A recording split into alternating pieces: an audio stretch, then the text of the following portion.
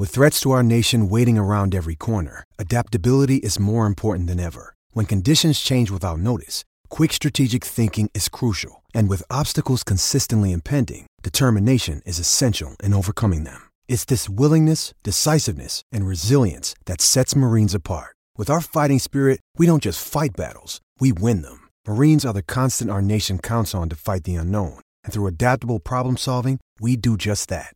Learn more at marines.com.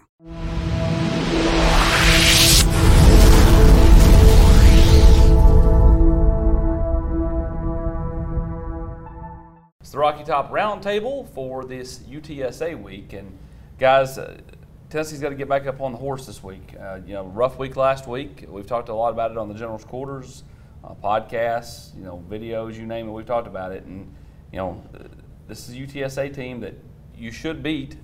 But if you let them hang around and you don't score points, they can, reach up and bite you back. Absolutely. I mean, Tennessee, I know, is a heavy favorite. You got to go play well, Rob. You got to tackle better defensively. Fundamentally, you've got to do things better than you did at Saturday night in Gainesville. No, I mean, if you don't score points, you leave yourself open for the possibility of disaster happening, like Alabama did, at South Florida this week, like Tennessee, to a certain degree did against Austin Peay. I mean, it didn't feel like Tennessee was going to lose that game, but when you're sitting on, when you had to hit 20 points in the second half, crazy things can happen, and that's, I think, more than anything. We'll talk more about it later, but offensively, Tennessee just needs to get back to looking like it has. This is an opportunity to where you can, not all the way, of course, because it happened, it was bad, but you can go back and do what you wanted to do against Austin Peay. Now, I'm not saying Tennessee's going to win by 40 or 50 points like we were all predicting in that football game, but get in there, do what you're supposed to do, look impressive, play a lot of guys, play some young guys,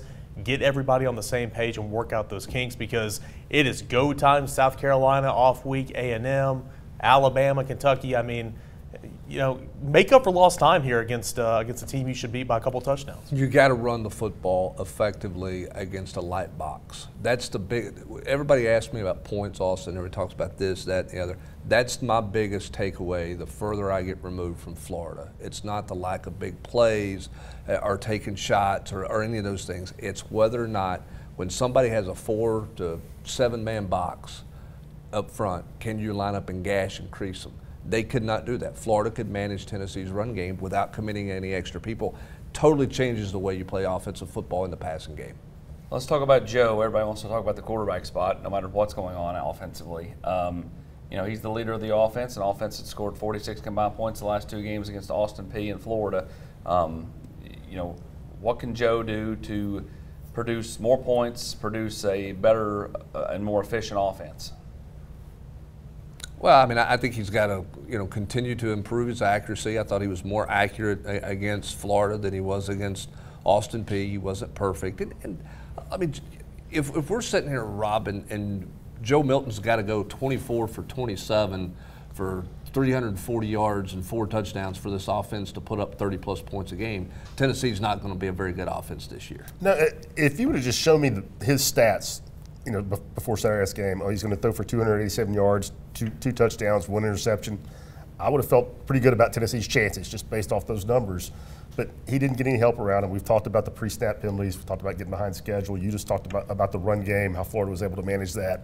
Joe was okay. I think what we could probably all agree on is, Joe, you can win with Joe, but against good teams, I've seen enough. I just don't think Joe can be the difference against good teams, and you have to be good around him.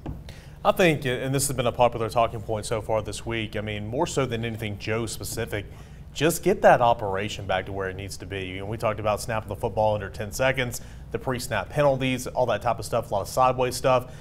You are Tennessee. The trademark of your offense is the tempo, and you ran 65 and 63 plays each of the last 2 weeks.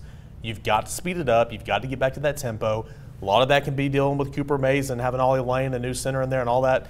And so I think more than just for Joe, guys, it's get that tempo and that operation back to where it needs to be, and you'll give yourself a chance against some SEC defenses, because you didn't have that chance against Florida. Yeah, I mean, you see the communication was a major issue on Saturday along the offensive front, quarterback, offensive line. That won't be the case. The next 3 games are at home, and you wonder, like, just how do they get on the same page up front? You talk about, running the football. I think getting Jalen Wright off to a quick start, I think is paramount, because I think you've got to continue to feed him. Well, you do, and you've got Eric's right. You've got to play fast. Part of the success of your offense is gassing a defensive front and also making it so chaotic for the back end that, guess what, they blow a coverage. Yeah. You're not doing that right now because there's too many times you're looking over there and you're changing a play with 12 seconds to go on the play clock. They slowed it down. Go back to week 1, first trip in the red zone. What does Tennessee do? Huddle up. Now, they gashed in the run game all the way down there, right? Yep. Fast. We're like, man, this is the Tennessee tempo. Get to the 20, whoa, and all of a sudden now you're in 4th and 6. Now you made a play, but you can't just this offense is not as successful when you play slower. Tennessee's got to play faster. And then from there, real quick, you got to do one thing at a time. I understand that. Get the operation back to where it needs to be. But you guys remember when Brian Kelly last year before the LSU game said that Tennessee doesn't motion an awful lot? Tennessee's motioned some this year, but it hasn't motioned to get themselves in one-on-one matchup and make the defensive back or the linebacker make a critical decision, and it's the wrong decision, and get behind that defense. One thing at a time, but get that speed, get that tempo back, then start being more of who you are and who you've been in the past offensively. I'd love to see him get McAllen Castles more involved. Yeah. To me, he's got to be. He's shown enough in 3 games, even in a small sample size, to make me think, okay, if they could work him in 2 to 3 more times a game, I think that it just helps the spacing of the offense. I think he's a tremendous athlete and really can, and I won't say unlock things because I don't think that's accurate either, but at the same time, I think he makes everything a little easier when you work in somebody that's not running back receiver. Well, they're going to have to be better against non-man coverage looks. They're going to have to win against zone coverage.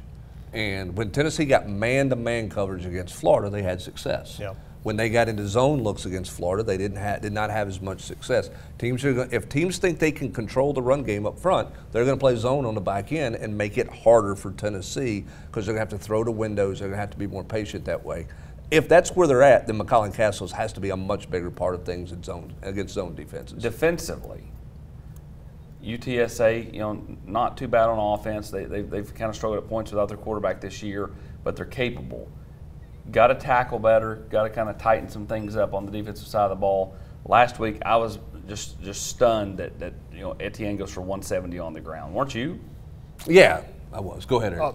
Rob. I don't have anything to add. Yeah, Tennessee had looked great against the run. And again, much different level of competition, but in the one test that we all got to see Florida play, they couldn't run the ball against Utah. One of the storylines coming out of the first 2 weeks, Tennessee's front 7 is much better, and they were pretty good last year. And yeah, Florida controlled them all night long. Etienne averaged, over 6 yards a carry. They had 135 yards in the first half alone, and that set the tone right there. That was them being able to run the ball, kept pressure off of Graham Mertz all night long. That's a big reason they were 7 of 8 on 3rd down in the first half, and I thought that was the biggest story of the first. Mertz made throws, but other than the one, 3rd and 12 where he's out of pocket and he makes that great throw on the sideline, it was easy for him, and a big part of that was because of the ground game. Eric, I think what you got to hope this week too is like Elijah Herring. He's still making some mistakes as a younger player, but this is another get a bunch of reps type game for even guys like Herring, who again now is thrust into being a starter because Keenan Peely's out. Yeah, no doubt. The more Elijah Herring plays, the more Arian Carter plays. They always say, you're not a freshman anymore by the end of the season. That's going to be the case for him by the bye week, right? And they're going to get better. They're going to feel more comfortable. The game's going to slow down for them. And it's important in a game like this where, again, UTSA's got some pop. It's been one of the better offenses last couple of years. They were top 15 last year. They're back-to-back conference champions. A little bit different. Lost a good receiver. Offense not as explosive. We'll see if Frank Harris, the 7th-year quarterback, plays.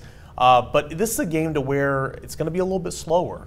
Continue to progress, feel good about yourself, because Elijah Herring and Arian Carter, along with Aaron Beasley, obviously are going to have to be huge for Tennessee as the SEC schedule goes on. And get off the field.